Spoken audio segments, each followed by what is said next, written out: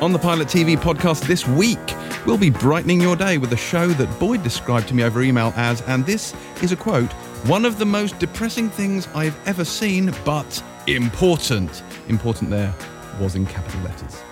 We'll also be coming in from the cold for Season 3 of Fortitude and breaking out the proper lols for the second outing of the marvellous Mrs. Maisel.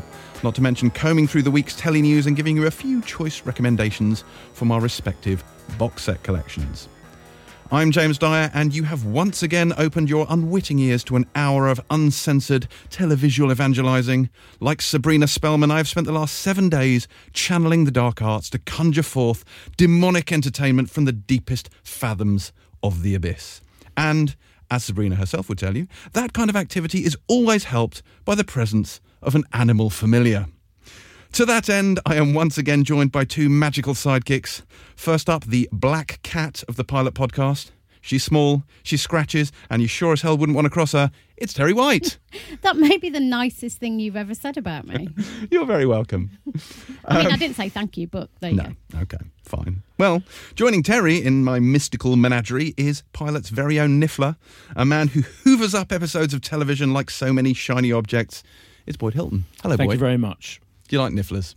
Yes. Who doesn't love a niffler? Who doesn't? Who doesn't love a niffler? Yeah, I'm happy to be a Hoover. Okay, good. I think. Now that we've got that out of the way, shall we get into who's been watching what? Yes. What have you been watching, Terry? So it was the final of the 3-part Louis Theroux documentary series, Altered States. This has been a roller coaster of a journey I've taken the Pilot TV listeners on, because the first one I was underwhelmed by, the second one I loved, and it finished with Take My Baby, which is he was looking at open adoption in California and the very different circumstances which lead to somebody either essentially selling their child or buying one. And it followed couples who were kind of at various stages of that, some of whom were successful, some of whom weren't, and it was heartbreaking and touching and rather grim in places. And actually, it was probably the best of the three. It kind of ended on a high. And those final two, I have to say, I still have my issues with the first one, but those final two were brilliant. I still think that series as a whole has just problems in terms of thematic links. I think it was really hard for your average person to understand what they were getting every week. And it's like three kind of quite random things that are just linked by the fact that they happen in America. But I really loved the last two, and I'd really love to see more kind of in those vein. Good. Did you watch it, Boyd? I did, and I agree. I think both of those last two, and I agree, the first one was kind of just a lighter thing, wasn't it? It felt he didn't really get to, he just didn't get to the crux of the matter, whereas I think he did totally crux it in the second two, and crux the fuck out of it. MF, yeah, exactly. And so and they showed how fantastic he is at doing what he does, and just really getting deeply into the situations of those people, the desperation, etc. Yeah, some of the women. There was a woman, potentially a recovering drug addict, somebody who was still very much in the life. And I thought his handling of her in particular, there was one scene where you knew she was high and you knew that she'd kind of, was probably not going to give the couple who she'd been trying to kind of negotiate this open adoption with, it wasn't going to be a happy ending for them. And he kind of he asked her a few questions. They were at this gas station together, and it was him to a T, really, because he handled it so delicately. It would have been really easy to go in kind of really heavy-handed, be massively judgmental. As the viewer, you're kind of screaming at the telly.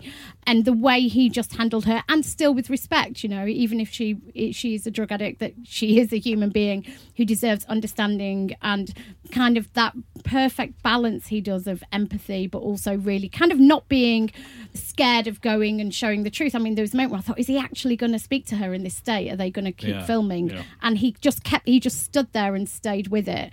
I think this has been really, the last two have been him at his best as a documentary maker. Sounds extraordinary. Agreed. I absolutely would have watched that. Unfortunately, I couldn't, because it was absolutely necessary for me to binge watch all of season 3 of The Last Kingdom. Oh, yes. Oh, Christ. Uhtred of Bebbanburg. I'm really glad someone is. It Yeah. was extraordinary. I had the best time watching this week. I enjoyed it enormously. I've also really enjoyed its migration to Netflix because it feels much more like a streaming format now. Like every episode runs straight into the next one to absolutely encourage the binge viewing. And it's just so much fun. And he is brilliant. So my Viking accent had a lot of work out this week. I'm feeling faintly bereft. Like I need some new Norse in my life. I feel, I need to be able to sort of keep on the accent. No, I've gone What Welsh. was that? Yeah, what was that? Lord of New The famous Welsh The Welsh Vikings. Yes. Oh, my God. It comes and goes, but I think, again, that's in keeping with the show, so that works out quite well. What about the actual Vikings show, which is still running on? See, I watched Amazon? Viking for years, but when Travis Fimmel left, I kind of lost the will to go on with it because he was the best thing in it. Also, it got a bit daft, whereas Last Kingdom is great. Also, so this is the end of season 3. They've been doing roughly 2 of Bernard Cornwell's books per season. So we're 6 in, and he's written 9 of the bastards. So actually, we got loads of this to come, and I cannot wait. Blimey. Also, all of the Vikings have the best names, and it's made me realise that we, as English people, have really shitty monikers like Terry. I mean, What's wrong with my name? I mean, it's just a Charming. bit inane. Like Terry? like, Inane? It is. It is. Like, Terry, I'm sorry, James. That's what I'm saying. James, what does that even mean? James, nothing. Whereas, like, if I was saying, hi, I'm presenting the Pilot TV podcast, my name is Kjartan of Bebbanburg. Do you know what I mean? That's really authoritative. But like, what they're do you all think called. it is to them? Do you know what I mean? Maybe they're having the same conversation. Maybe they're like, actually, we wish we were called Terry and James. You're saying, like, Kjartan is Norse for Keith. Yes, exactly. Oh, I just love it though. Like, they've got names like Sigurd Bloodhair and like Knut, which is an anagram of cunt. But nevertheless, it's still a good name. No, I'm a big fan of this stuff. I think it's great. Vikings for everyone. So I enjoyed that. That's basically what I did this week. Though I would like to do a very brief shout out and say, for those people who have been ignoring us and not watching the new season of The Walking Dead, this is the best it's been in as long as I can remember. But isn't it now on hiatus? It is now on Right, hiatus, so yeah. you literally can't watch it at this point. However, February. Yeah, Good recommendation. Classic James. Does this fall into the perfect Venn diagram of James Dyer? Yeah. You can't watch it. Yeah, basically. It's not on, and nobody else is talking about it. So therefore, James would like to go on about it for the next 17 minutes. I mean, Exactly. Yeah, pretty much. I mean, it could do with more Vikings than it has, but nevertheless, so it was the mid-season finale last Monday after the last podcast, and we got introduced to the Whisperers. But more than that, like the dynamics between the characters have got really interesting because the 6-year gap has really changed it, and it hasn't felt this fresh in a long time. So I'm all about The Walking Dead at the moment. If you did not watch this season, it is almost certainly available on catchy-uppy, Sky Atlantic-y, streamy, whatever Fox. it is that they do. Fox's catch-up, I don't know. yeah. It's available on the interwebs Yeah. somewhere. Watch it. So Boyd, Yes. you Did must have anyone- watched something. Did anyone finish Blood, the Sophie Petzl 5-parter that was on Channel 5? No. No. Okay, I did, and it's even better than we thought it was. I think we all liked it, the first couple, however many we watched. But I finished the whole thing, and the twists and turns are fantastic. Honestly, this has actually ended up being in the top 10, maybe, of my TV dramas of the year. Really strong, just unexpected. I mean, it's really hard to do that, I think. Unexpected plot twists that you don't see coming.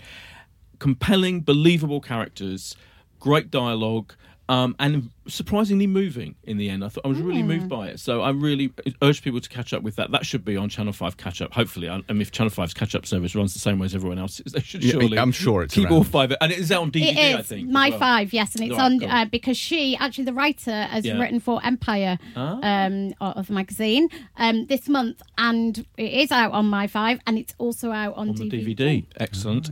And one other thing, another documentary. Did anyone see? It started last night. Recording this on Friday. It goes out Thursday's BBC Two. A hotel for the rich and famous. What? This is a documentary about the Corinthia Hotel, which is I'm sure we've all been to many a junket. By Charing Cross. But, yeah. It's where the Empire Awards after party Oh was my for god, years. it's that important. It's where the Empire Awards after party was. Loads of movie junket and TV junkets are there. So we often people like us, media types. People like us, Wankers. giant Media- raving, Wankers, you can raging say it. bellends, Media but also twats. raving Media bellends. twats. Yes. Bellends have to go there and interview people for 10 minutes at a time. Anyway, this is all about the workings. Do you remember the documentary about Claridge's, Inside Claridge's? This is the same producer director, Jane Trees, who did that, is now made this documentary series about the workings of the Corinthia. It's fascinating. I love a great hotel. I love a documentary about a great hotel even more. Christ. And she This gets is niche. honestly, honestly, there's nothing better than a hotel-based documentary. You got to check it out. She interviews the staff, ranging from the youngest, this lovely 16-year-old who's there, who kind of is like helps out, has to be sent to Harrods to pick up coats for ludicrously rich people, and she interviews the guests like will.i.am, who's there all the time. It's kind of like his base when he comes to London. He keeps half his wardrobe there that they have to store for him because he doesn't like to walk around with luggage, and he complains that his £20,000 per night suite is too big for him. Wow. Hotel for the Rich and Famous, Thursdays, BBC Two. Obviously, it's a terrible title. It's a clunky title, but it's a really good show. It's not as good as Young, Dumb and Banged Up in the Sun, obviously. That's but, true. You know. That's true. But it's a quality piece of documentary making, honestly. Oh, it sounds it. Yeah. But I've got a question. Yes. My issue often with those shows is that they can't really say anything too kind of interesting or juicy because people won't trust them or will get the arse on. So do you actually get a genuine look into the... The producer director is very good at, I think she does almost in her own little Louis Theroux type way of befriending the staff. So she gets them to tell nice little stories about that you feel like they shouldn't quite be telling us about how they deal with particularly the ultra famous. It's like there's one woman who tells a story about Bill Clinton arriving, and you think, oh, it's interesting. So it is that they are kind of slightly more indiscreet than they probably should be without getting them into trouble. But and they're getting not them like sacked. Ozzy Osbourne was here snorting coke off the back of a Jack Russell. Not quite like that, but there are illusions. And just watching, like, they have to get a new tea service sorted out, and it takes months and months, 25 meetings with 20 staff to sort out how you make tea for the bloody guests. Things like that are fascinating, I think. Yes. Yeah. Well, it is. Okay. Hotels of the Rich and Famous, everyone. A hotel for the rich and famous, singular. Sorry. It's okay. Which segues us not at all onto our next segment, which we're going to call From the Archive. We're actually not, but it's basically that. So I want us to, before we go on to news, I'd like to talk a little bit, take a little nostalgic detour, a little semi-regular, sort of a one from the telly archives. We've done this once before, but I'd like each of us to champion a show from the past that we think people probably haven't seen, but absolutely should see. I didn't read your email properly because that is not what I thought we were doing. What did you think we were doing, Terry? He's added that. He didn't say that. It wasn't that people haven't seen. Yeah, That's this a is big a bit ask. new. A bit new in the brief. We got talk about some old telly, which has become talk about some old telly that no one's seen or heard of. Right? Yeah, exactly. Which is the whole. Come new on thing. then, James. You start. Yeah. What's your one that no one's seen? All right, fine. I'll go first then, shall I? Mine is Banshee. Why do you say it in that way? You say it like Banshee. you say it like you invented the word and the show. Well, I don't want to blow my own trumpet. No, this is not my show. This comes from David Schickler and Jonathan Tropper. And despite sounding like an Irish horror film, this was a genuinely thrilling kind of like drama set in a small Pennsylvania town. Isn't it always? Isn't it always? But it was an odd one because no one quite knew what it was because the title's ambiguous and the artwork for it was a slightly odd kind of tonal sort of illustration, and it was unclear what on earth this show was about. But this had Australian actor Anthony Starr as a never actually named criminal who's on the run from the Russian mob. He assumes the identity of a deceased sheriff named Lucas Hood and takes over the Banshee Town Constabulary. Now, the twist here is that this criminal, who from then on we just call Lucas Hood, is basically Jack Reacher. Like, he is a badass motherfucker. And thanks to the fact that he's not actually a cop, he doesn't do things by the book, and he routinely just hands people their asses. And it's just... in the way that Reacher is pure escapist wish fulfillment, that's exactly what this is. And it is so much fun. It's kind of made a little bit more complex by the fact that his ex and his daughter, who doesn't know that she's his daughter, also live in this town. And it's run by an Amish gangster called Kai Proctor, who's played by Ulrich Thompson. And he kind of has the town in his grip. Ulrika Johnson, yes. Ulrika Johnson plays an Amish gangster. I'd watch that. Yeah, I would watch that. I mean, that came out of left field. It surprised me. It was on Sky, wasn't it, this series? Yeah, Sky it was Atlantic. a Cinemax show. Cinemax is the Sky slightly porny imprint of HBO. Yeah. But yeah, it aired on Sky over here. But it's incredibly violent. Incredibly violent. And it's just so much fun. Like, he ends up with this little team of ne'er-do-wells, including Hoon Lee, who plays this sort of joyously camp and spectacularly sweary character called Job, who, again, is one of my favorites. He's one of my favourite screen characters. But yeah, it's really good. It aired from, I think, 2013 to 2016. You can pick it up on DVD, and I believe I did check. It's on Sky box sets. You can actually find it. The 4 seasons of it. But yeah, really, really good. Almost no one has watched it. That is quite obscure. It's You have fantastic. actually done what you didn't tell us to do. Yeah, see, I fulfilled the brief. Yeah, you fulfilled Well, your don't own think- brief. This is classic James Dyer. He really wanted to talk about something. Yeah. There was no segment existing for the one thing he wanted to talk about. Yeah. So he built that segment, didn't brief us on it, came fully prepped, and is now expecting us to pull one out of our arse. Yeah. She'll now be known as the Banshee segment. Yeah, let's do it. Banshee every week. I'm saying it. I've got one that isn't obscure at all, but I was combing through Amazon Prime Video, looking through stuff they've got, because it does change quite a lot. There's suddenly a whole series of something will arrive, and they've got all 7 seasons, all 156 episodes of a show that I feel is often underappreciated, The Good Wife. Oh, I love it. The Good Wife, and the thing that I think is notable about it is that often we're talking about cinematic TV and the stuff we cover in Pilot TV. It's limited series, it's 10-episode ones, it's sometimes those 13-episode boring, Marvel ones on Netflix.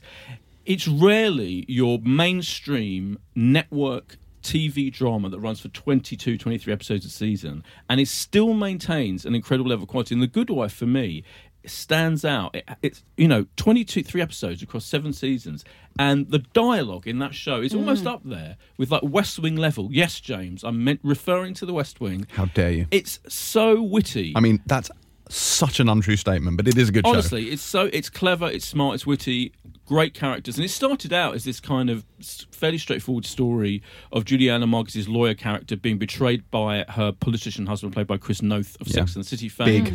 And it was fairly straightforward. It then became this kind of meditation on law, politics, media, covering all the bases, incredibly topical. They'll do stories ripped from the headlines in a very smart, clever way. I think it's a brilliant show. Bitcoin, Google, they covered all the tech stuff. All that stuff. The Good Wife, love it. 7 seasons, Amazon Prime, available now. Do you watch The Good Fight? I do watch. Well, I watched the first season of The Good Fight. I then didn't have time to watch the second season, but I'm kind of holding it there. The Good Fight's really good as well, right? Yeah, Christine Baranski. Yeah. And if you hadn't spent your time watching hotel documentaries, you'd have watched season 2. Yeah. I really enjoy The Good Fight. It's different, but has shared DNA. It's Rose Leslie kind of takes over in there, but Kush Gumbo's sort of in it. Right. And the other thing I loved, the other thing I love about The Good Wife is how long they take to show the opening title sequence. Often it'll be 25 minutes It's before extraordinary. they get. And I love that. I don't know, there's something about that. I just think, when are they going to start this The show? coldest of cold opens. Yeah, it's great. So for that reason among many, I love The Good Wife. Yeah, I think anyone who hasn't seen The Good Wife should watch all of them, and also watch The Good Fight, because Christine Baranski is fantastic in both. Really, really good show. It also has that slightly, not quite David E. Kelly-esque surrealness to it, but there's an oddness to it, which I delight in, which I think is great. So, Terry, you've had enough time to make something up in the last 5 minutes. What have you got? Right, well, I'm going to say something weird. Well, it's not that weird. So there was a show that I became slightly obsessed with, and you know the levels of my obsession when I get into something. When I lived in America, called Intervention. Now, Intervention is the most incredible documentary series, and its premise is very basic, which is there is an addict, drugs, sex, gambling, booze, shopping. I lost my patience at shopping, but anyway. And basically what happens is it's a documentary series. They're told that they are making a documentary about their addiction. They are filmed often in the throes of their addiction, down a Ginnell at 3 a.m, kind of making a drug deal. For anyone who's not from the north, that's some kind of alleyway. Shooting up in a boot of a car. It's like, it's really, really hardcore. I mean, it's not dissimilar. Okay. And then what happens is they're also talking to their family at the same time, and they're planning a secret intervention. Now, they kept this secret for decades because it was the same format every week for literally years and years and years, and nobody seemed to clock on. But they would essentially call them to an agreed time and place, and in that room would be their friends, their family, and the interventionist who would be there to basically say, you need to go into treatment. But it would be this amazing setup. I like a formula. It's like why I like my police procedural programs. And The Apprentice. And they would basically then all have to say why they need to go into treatment, and they'd all read letters to them. And it would be this showdown every week where they would basically confront them. Sometimes they ran away. Sometimes they broke down and cried and went to treatment. And you never knew which way it was going to go. And then what happened at the end is they would leave, either agreeing to go to treatment, which the majority of them did, refusing to go to treatment. And then there would always be this amazing 1 minute ending where they would tell you what has happened to them since, and you just never knew what it was going to be. Sometimes it would be like she's now been 6 months sober, and you would see her at a clean living facility with like clear skin and flowing blonde hair, and she'd be like feeding a duck. Or it would be like she's gone back to the life. She has gone back to the life, and she's like thrown it all away. Or like a few times they'd be dead. Like, it is the most dramatic telly ever. And I think there was 19 seasons of this. 19 seasons. On what channel? It was I can't remember. A&E. Oh, yeah, It was A&E, and they are on Amazon. And I may have started rewatching them when I have insomnia at the moment. Wow. So you weren't expecting that, were you? I honestly wasn't. Nor I would warrant. Was anyone else? So if anybody fancies joining me in an obsessive watching of other people's addictions, type intervention into Amazon. So to summarise from the Banshee segment, watch Banshee, watch The Good Wife, watch The Good Fight, and for the love of God, do not watch that. Let's just say, Terry's right. So 15 seasons. Oh, 15, sorry. 15 Guess how many years. episodes they did in total? 275. Nobody. What I'm saying is, you're not going to run out anytime soon. Nobody needs that in their life. I've watched them all. Wow. I've watched them all, so I'm rewatching them at the moment. That is extraordinary. Wow. You're welcome. Okay, good. Shall we get on to some news? What's been happening in the world? Well, something broke this morning. Oh, some what's big that? news broke this morning. Daredevil Yeah. has Oh, yeah. been cancelled Yeah. after 3 seasons, putting one of the final nails in the coffin of the Netflix-Amazon Well, partnership. who saw that coming? I mean, quite. It's a shame actually because no, it is because Is it? like look at you haters. Like Daredevil season 3 genuinely very good, and on the one hand, there's a part of me that's just like, do you know what? It went out on a high, and actually that's not a bad thing. What kind of high? A good high, like not like an intervention high, like an actual the show was good high. Yeah, I think. I understand why it's happened. We all understand why it's happened. That partnership is winding down. Disney want to do their own thing with Disney Plus. Someone asked me on Twitter whether I thought the Netflix properties like Daredevil, Jessica Jones and stuff would end up resurfacing on Disney Plus. I really doubt it. I think they'll want to do their own thing. And also, I'm not convinced that the deal with Netflix would even allow for it. But even if it did, I think, you know, if they can do sort of like Loki, Scarlet Witch, things like that, they have bigger fish that they can happily fry on their streaming network. But it is a shame. We will get, to the best of my knowledge, another season of Jessica Jones. There may be another Punisher.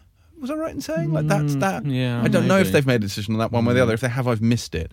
But it's pretty much, you know, the end time. I feel like isn't it? Netflix is sitting there going, can we just let this whole thing go now, this whole Marvel thing? But they don't need it anymore. I think, course they don't. like early on, like it was a really big coup for them to have these Marvel shows, and they were one of the best things on the streaming service. But now, you know, they're churning out stuff like Haunting of Hill House. They don't need the Marvel stuff anymore. No. I think they have learned to walk on their own 2 feet. But it is a shame, and I think, you know, it's a shame because Charlie Cox was an excellent Daredevil. Vincent D'Onofrio was a superlative Kingpin, and, you know, they shall be missed. I won't miss Dex's Bullseye, if I'm honest with you. A lot of people are saying, we wanted to see what happened with Bullseye. Did you, though? Did you? Are a lot of people saying that? Even? I mean, someone did on Twitter, so I've never met one. I'm taking that as the vocal minority. Fine. So that was that. Anything else? Dracula was announced. That's the lead, right, Dracula. Mark Gatiss and Stephen Moffat's highly anticipated version of Dracula. So Yes. obviously they did a little show called Sherlock, and everyone's been waiting to see, well, who are they going to cast as Dracula? Was it going to be some very, very famous person? Or, because remember, of course, when they cast Benedict Cumberbatch as Sherlock, he was not super famous at all. He was, you know, known. He was a respected, admired, proper actor. Yep. But that turned him overnight into a global superstar. He'd been in Starter for 10. So they have he had been in Starter for 10. Oh. Well done. So they have unveiled Class Bang. No, I believe it's pronounced Clash Bang. There you go. You are the expert on Scandinavian. Clash Bang Wallop. Is he Scandinavian? Anyway, He's a Viking. Amazing. there you they go. have the best names. He's That's what been I'm saying. He's been in The Affair, Borgen, and he is currently on the big screen in The Girl in the Spider's Web. I have to say, I think he's fantastic in that film. As the part one of the villainous people in it. He's very charismatic, and so he just looks the part of Dracula. So it feels like good casting for me, and I'm just very excited by the prospect of Moffat and Gatiss working together again on a big I just think show. they're going to create something really, really special and really magical, and yeah. take that character into probably a little bit more of an unusual Absolutely. direction than Yeah. anyone else would. Yeah. I was a little bit underwhelmed by that cast. But in another respect, I think he's almost like a blank. Yeah, right. How Like, are you blank page. underwhelmed by a man called Clash Bang? I mean, there is that, but I don't know. But I do think so. In many respects, as an actor, he doesn't have huge baggage, or is not kind of synonymous with one massive character. Obviously, apart from Start for 10. So I think it allows him to become whatever they want him to be. I think it will be probably a much more textured, interesting, funny. Right, yeah. You may not think he's big, but I hear Clash Bang is a big noise in Scandinavia. Well done. Oh, God. Yeah, very That's, good. Yeah, but it feels I wish I could describe the look of pleasure on your own face. Yeah. If anybody wants a definition of the word smug, I can take a picture of James Dyer and send it to you.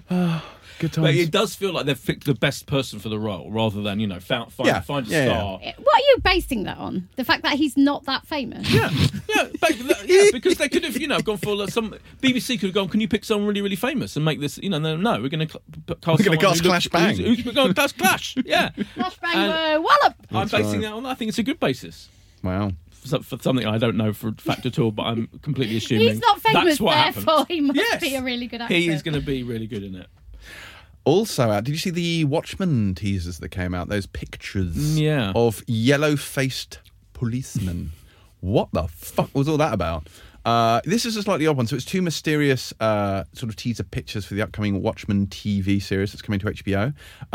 This is Damon Lindelof behind this, and he's kind of made it clear that it's not going to be an adaptation of the core Watchmen comic. It's going to be something that's like an original story, new faces, new characters, kind of happens within that world. And it involved policemen with yellow masks covering their faces. I don't know what that means, Fine. but I'm interested to find out.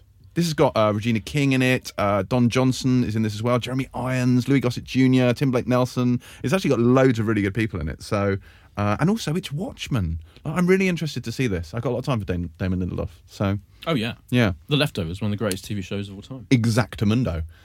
So, yeah. What? That was so nerdy. The way I you can't said do that. Exactamundo. Is that something Yeah. I can't pull off? Yes, I think that's correct. Yeah. Did you Okay. see the excellent casting? We talked last week about Kidman, Hugh Grant Yes, in we this did. HBO thing, The Undoing. Donald Sutherland added to the cast. Just when you thought the cast couldn't get any greater, you have the godlike genius of Donald Sutherland joining it. So I cannot wait for this bloody show. If it's anywhere near as good as the cast, and it's got Big Little Lies, and it's David Kelly's doing it, the whole thing is like absolutely dream scenario I'm very excited about this. for me. Yeah, I'm with you, Bob. Good. I'm with you. You're not alone in this. Good. James doesn't care. Look at his lack of care. on I his face. mean, it's not that I don't care. I think it will be very good, and I'm thrilled to have yet another show that I have to watch. But it will be. No, I am. I That's am what it's all thrilled. about. I am You're thrilled. One of those people complaining about having too many things to watch. This is my thrilled face. Okay. Did you hear the Sopranos news? About the film? Yeah. Yes. Yeah. So they cast Alessandro Nivola as Dicky Moltisanti, who's Christopher's father. So all the accents are coming up Oh today. my God. No, this is exciting. So this is Christopher Moltisanti's father. He was like this is in the Many Saints of Newark, the Sopranos prequel movie. And Alessandro Nivola has been cast as Dicky Moltisanti, and whereas Christopher was, shall we say, perhaps not the most competent wise guy. Do we think that's fair to say? Yeah. His dad's apparently a bit of a legend. So a bit of a. Funny, I did interview him yesterday, Alessandro Nivola. Oh, which is and you didn't know, and he didn't tell you because this is in keeping with your history. no, quite the opposite. He did tell me, I did know. All right. And my interview is embargoed until it comes out later next year. But I can, I think, reveal because it's embargoed about the actual thing he was talking about, which will be in Pilot TV magazine. But you can talk about this. He asked him about this project, and it had been announced, and he was so excited about it. I cannot tell you how excited he is about it. What did he say? Give us an You inside literally track. can't tell us how. I literally cannot excited tell you. he All is. I can say is he's incredibly, spectacularly excited about it. Wow, you heard it here first. Yeah, officially. Boyd, And got Woodward me, and Bernstein Hilton. Because I feel, absolutely, my nose for perhaps getting to the root of a big story. No, there's more, he said more about it, but obviously I cannot reveal any of that. But I felt slightly like, why the Sopranos film? Do we really need it? Prequel, blah blah blah blah blah. But he did get me thinking, actually, this is going to be brilliant. Yeah. Yeah. Oh, I just hit myself in the own head if anyone was wondering what that noise was. Anyone wondered on this non-visual broadcast thing, that was Terry hitting herself in the face with an iPhone. I was very excited to see the Luther trailer Luther? this week. Luther! Yeah. Series 5. Featuring, what's the name at the end? What's her name? What's her name? Oh, I love Ruth what's her name. Wilson. What's her name is Ruth amazing. Wilson of the slightly disappointing Mrs. Wilson. Alice! Yeah, but I mean, Series 5, we had a couple of exclusive images in Empire this month, which we are on the website right now, right, James? They are indeed. What do we You're know? seeing, it's an exclusive image of Luther as you've never seen him before. He's sporting a red tie, a white shirt, and wait for it, a tweed overcoat. It's quite You extraordinary. are having a No, laugh. I'm not. I'm not absolutely serious. Well, I think it was funny because I think in our news story we said it brings him closer. This time he comes closer to evil, but also his demons come back to haunt him. He has to come. I'm like, oh, that sounds like a completely original and Never new, done that before. a new plot line. Yeah. But they're saying Christmas, right, Boyd? I can tell you, Festive. In fact, they corrected us to say, could you not say Christmas? Could you say festive season? my strong feeling is it's going to be in the New Year period. So if you think, let's just say in years gone by, New Year's Day is now the biggest day for TV. So Sherlock started on New Year's Day, the last few series. They've moved Doctor Who to New Year's Day. That's official from Christmas Day because more people watch TV on New Year's Day. And it may well be the case that Luther starts on New Year's Day. I cannot 100% That would make confirm it the single best start to January ever, but yeah. But funny you should mention that because I was going to mention because the BBC unveiled their Christmas lineup basically this week. So you've got that, which is obviously a hugely exciting thing. The ABC Murders, which is the new Sarah Phelps Agatha Christie adaptation with John Malkovich as Poirot. That is going to be amazing. So exciting. I may have seen the first episode. I may not be able to control how excited I am about it. That's going to be on between Christmas and New Year on BBC One. They're showing Les Mis. That's going to be on in this period. So I think it's quite different this year. The BBC. So a lot of these big flagship dramas that you would expect them to start maybe in January or something, they're part of their festive schedule effectively. So Les Mis, which is a huge big 6-part non-musical adaptation of that novel. Non-musical. James, I know you're a huge musicals fan. One day more. It's going to be on in the festive period. So I think it's an exciting move by the. It's kind of embracing the fact that now quality cinematic TV drama is what everyone wants. So why not put that on as well as everything else on over the Christmas New Year period? And Doctor Who, New Year's Day. Wow. Exciting. And Watership Down. If you really, Oh, yeah. Yes, which we talked about just a couple of podcasts ago. Yes. What an amazing Christmas. It is fucking exciting. I think it's amazing that they believe enough in the family audience to know that they're going to make time for those shows, not just your Strictly's. And although I am very excited about the Strictly Christmas special. No, we're not discussing Strictly Come Bastard Dancing on this podcast. Do you want to know? So that's all by the BBC. Do you want to know what ITV's big drama is for Christmas Day? Go on. Torvill and Dean. Are you kidding? Are they still I'm alive? not kidding you. It's a dramatisation of Torvill and Dean's life. Doing the Bolero? Please Yes. tell me it's like I, Tonya. I was going to say it's like Margot Robbie. It's like the Yes. I, Tonya treatment of Torvill and Dean. You know what? I interviewed the dudes playing Torvill and Dean, and I did ask them about is it going to be like Margot Robbie, and it kind of is. Amazing. Oh my God! Yes. So is it completely like edgy and weird? Not sure. I haven't seen it yet. I'm not sure how edgy and weird it's going to be. Bearing in mind, actual Torvill and Dean were consulted, but within that context, who knows? Do we know if they ever had the penetrative sex? I don't think that's explicitly dealt with necessarily in this show. I think the answer is no. I think the answer is no. How can you do any kind of dramatised biopic on Torvill and Dean and not tackle the burning question, which is, did he put his penis inside her vagina? Or anywhere else? Right. Her ear. Anyway, and that's a perfect segue into a related I'm really glad news I brought up Torvill and Dean. Yeah. that Netflix are adapting Roald Dahl's children's classics to a series of animated events. Matilda, BFG, but I have all that questions stuff. about this. The Twits. Does this give them all? So they have all of those titles exclusively just in animation? I don't know. I have questions. If only Ted Sarandos was here. I refer you to Ted for that Get one. Ted on the phone. I don't know. I am, I'll be honest, broadly indifferent to this because I don't like Roald Dahl. But You I'm don't sure, like Roald Dahl? No, it's what you mean? Upon value was some kind of anti-Semitic figure. Well, there's that too, but also I just found his stuff really twisted and wrong. Well, you love twisted and wrong. You are twisted and wrong. I see what you're saying. I'm not saying it's not ironic, but I don't. It never really struck a chord with me. I love Roald Dahl, so I'm excited. Yeah. Oh, you'll be watching it then. Do you know what? I've slightly been. I don't know why it feels. I've just been slightly more excited if it was live action. You know what I mean? Yeah. I think that would be really exciting. I mean, I like the idea of them doing, the sequel to Charlie and the Chocolate Factory or whatever in animated form, but I'm not entirely massively thrilled. But I've got loads of kind of questions around the animation, right?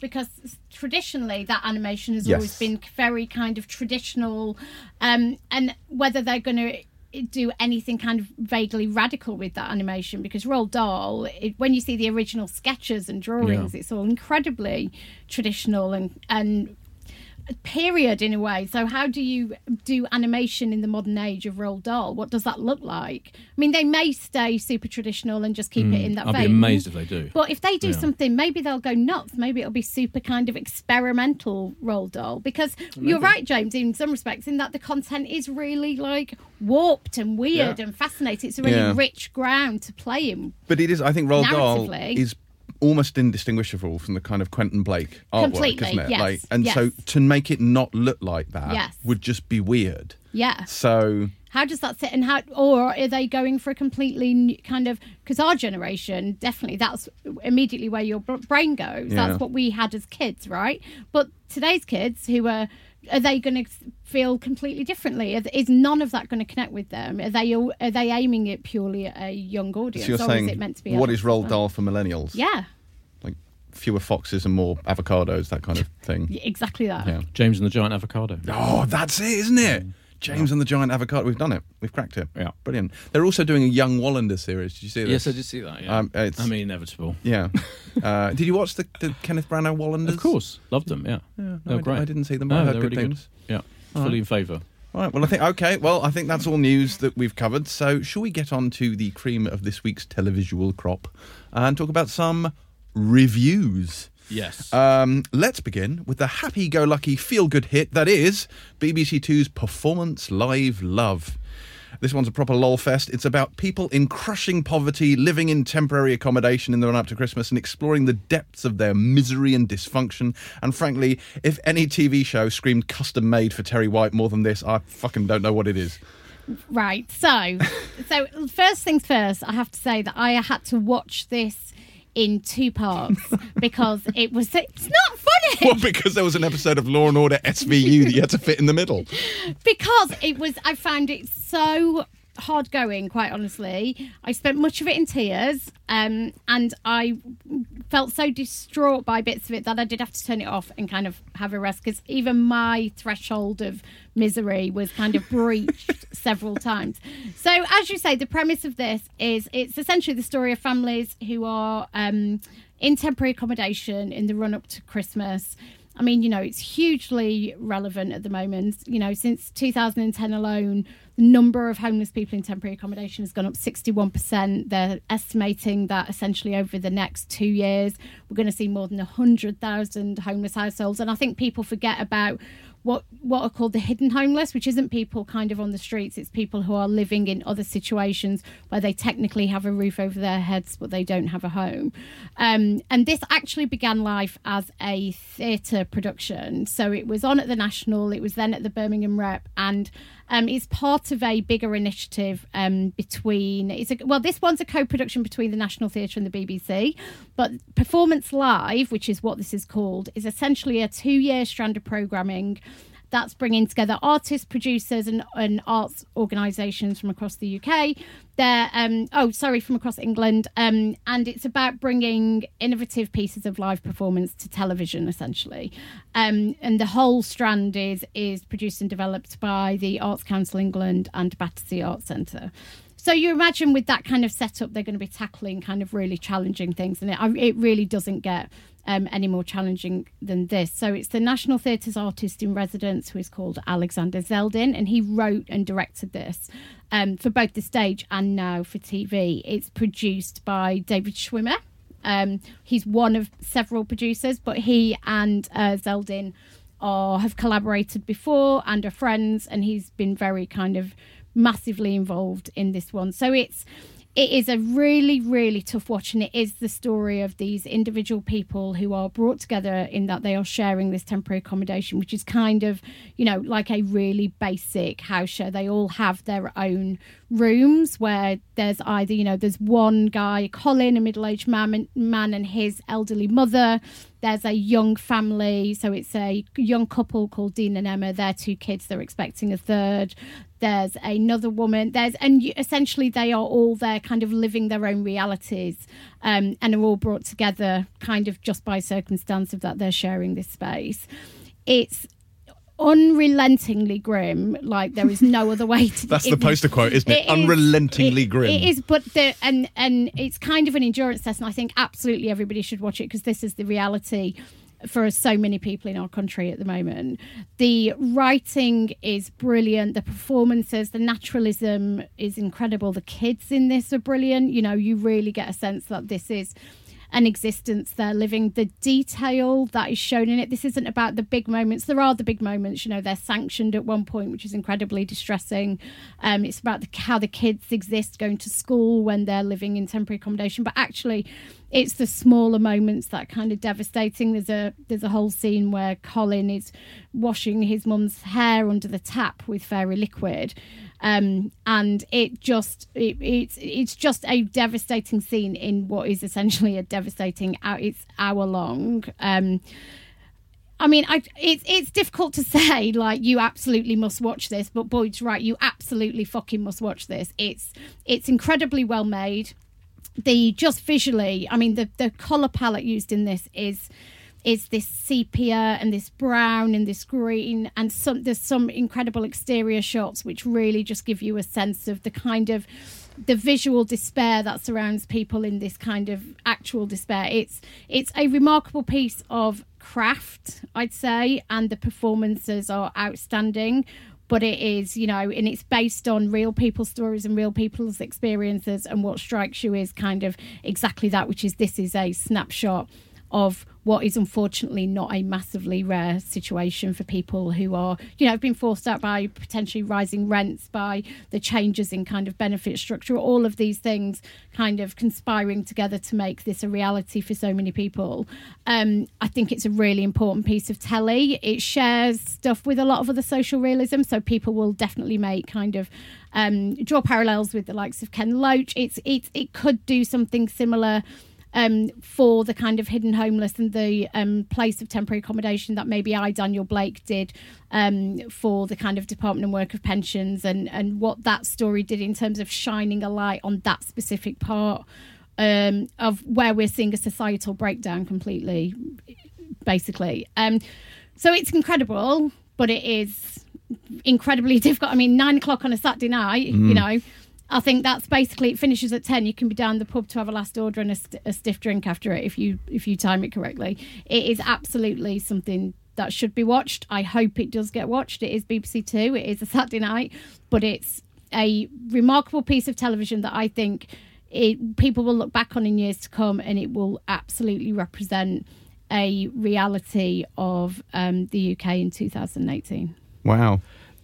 Any advance on Unrelentingly Grim, Boyd? No, yes, I agree with all of that. Just to say, I think it is the classic example of drama, of a TV drama, tackling something, showing you a world that exists from the news, that you hear about this kind of situation in the news, this kind of Kafkaesque nightmare that people who find themselves, who no thought of their own on benefits or on universal credit or whatever, might go through. But you it maybe doesn't even hit home, even in a documentary form. But when it's dramatised like this, because it's so well made and it's so detailed, as you say, it's kind of there's something beautiful about the way it is dramatised, that it's super powerful, and it completely shows you something. Well, middle class spoiled twats that we are, just confronts you with this situation in an incredibly immediate, powerful way. So that's why I feel like everyone should watch it, including you, James. And yeah, it's like got Kathy Come Home kind of, it's really that. We've never seen this world, this particular kind of situation dramatised, I haven't, on TV or in film. It's slightly different to the Daniel Blake situation. So Everyone should watch it, yeah. Well, nothing floats my boat quite like Unrelentingly Grim, so I shall be sure to check that out. In a slightly less depressing vein, we have the second season of The Marvellous Mrs. Maisel, which returns to Amazon. In case you missed this the first time around, this comes from the mind of Amy Sherman-Palladino, who created Gilmore Girls, and stars Rachel Brosnahan as the eponymous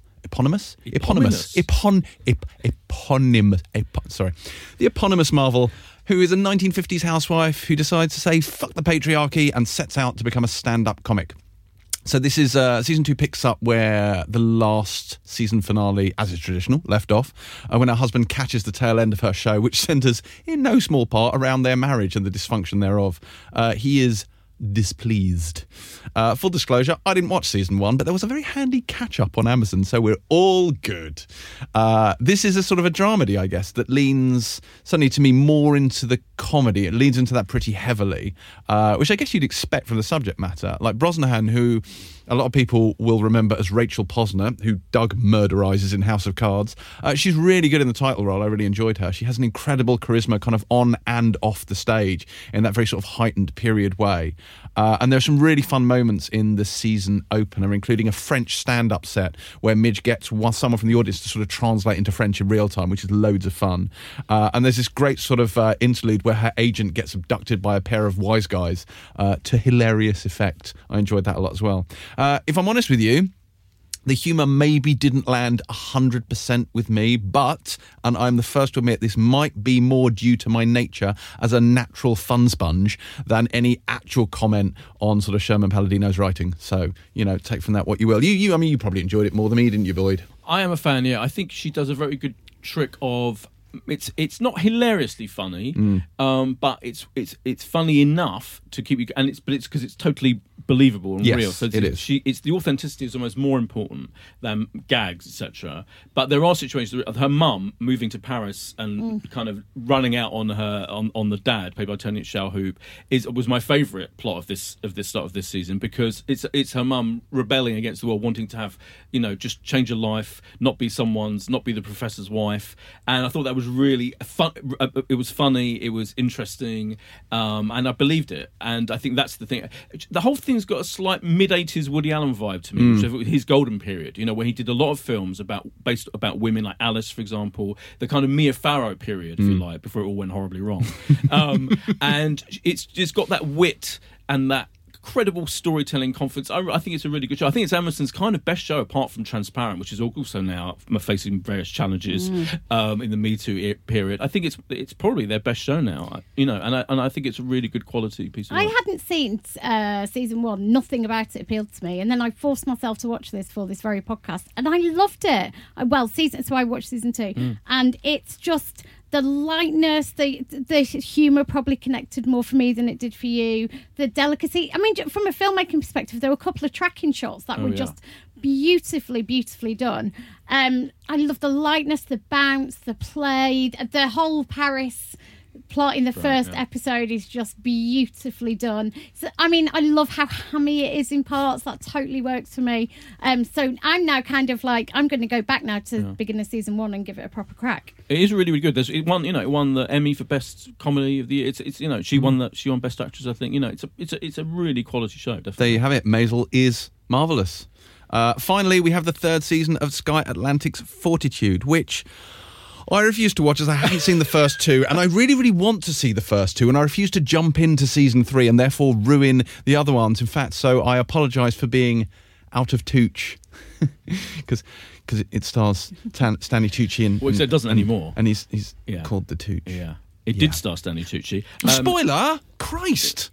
All right. Anyway, this is the final. So there've been 2 series so far. This 4-part is kind of like putting it to bed. Right? This is the final farewell to Fortitude, which I think has been, when you go back to when it first started on Sky Atlantic, it was their homegrown attempt to do a big, proper, cinematic, expensive, lush crime drama. Yeah. And it started out, the whole idea of it was that Fortitude was this Arctic town with the least amount of no crime, in fact. So everyone was happy, lived their lives, working, doing whatever they're working, finding fish, fishing for fish. As they do. Industrial fishing.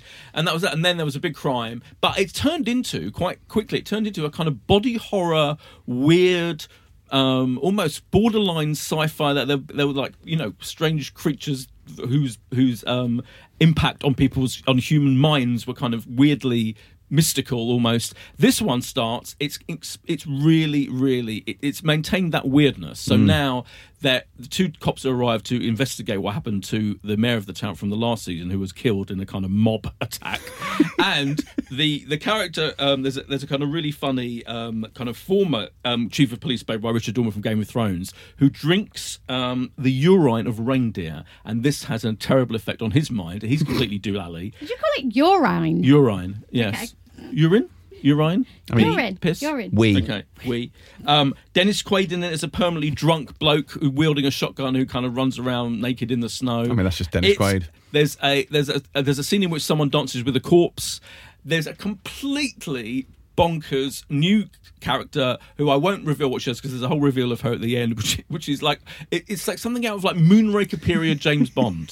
It's wacky, but I think it's fun. I mean, it's not, it's not going to win awards for most impressive drama of the year or anything, but it is really, really amusingly silly and over the top. There we go. It Fortitude. starts on Sky Atlantic and Now TV on Thursday at 9:00. Well, I think that sounds a lot like... I'm going to say that Maisel's probably our pick of the week. No. Simply because it's not thoroughly mind-crushingly depressing. Love Performance Live, Saturday, 9 p.m, BBC Two. Just fucking watch it. Or watch Performance Live, and then to stop yourself from murdering yourself, then watch Maisel afterwards to cheer yourself up. Oh, yes. Perfect Double double act, bill. double bill. But you have to watch Performance Live, love, yeah, absolutely. And Maisel is lovely, but yeah. There you go. But that's You, your Saturday James, night we're sorted. talking to you. You have to watch Yeah, Performance I am Live talking Live. We're going to directly to strap you. you down and force you to watch it. Shit.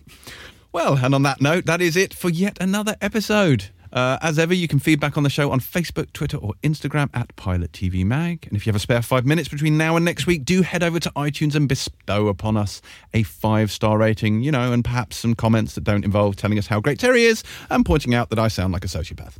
Until then, however, Terry has working class misery porn to watch, Boyd has famouses to hang out with, and I need to find some replacement Vikings and change my name to Kjartan Ragnarsson. Or, just call me a massive Canute. Pilot out.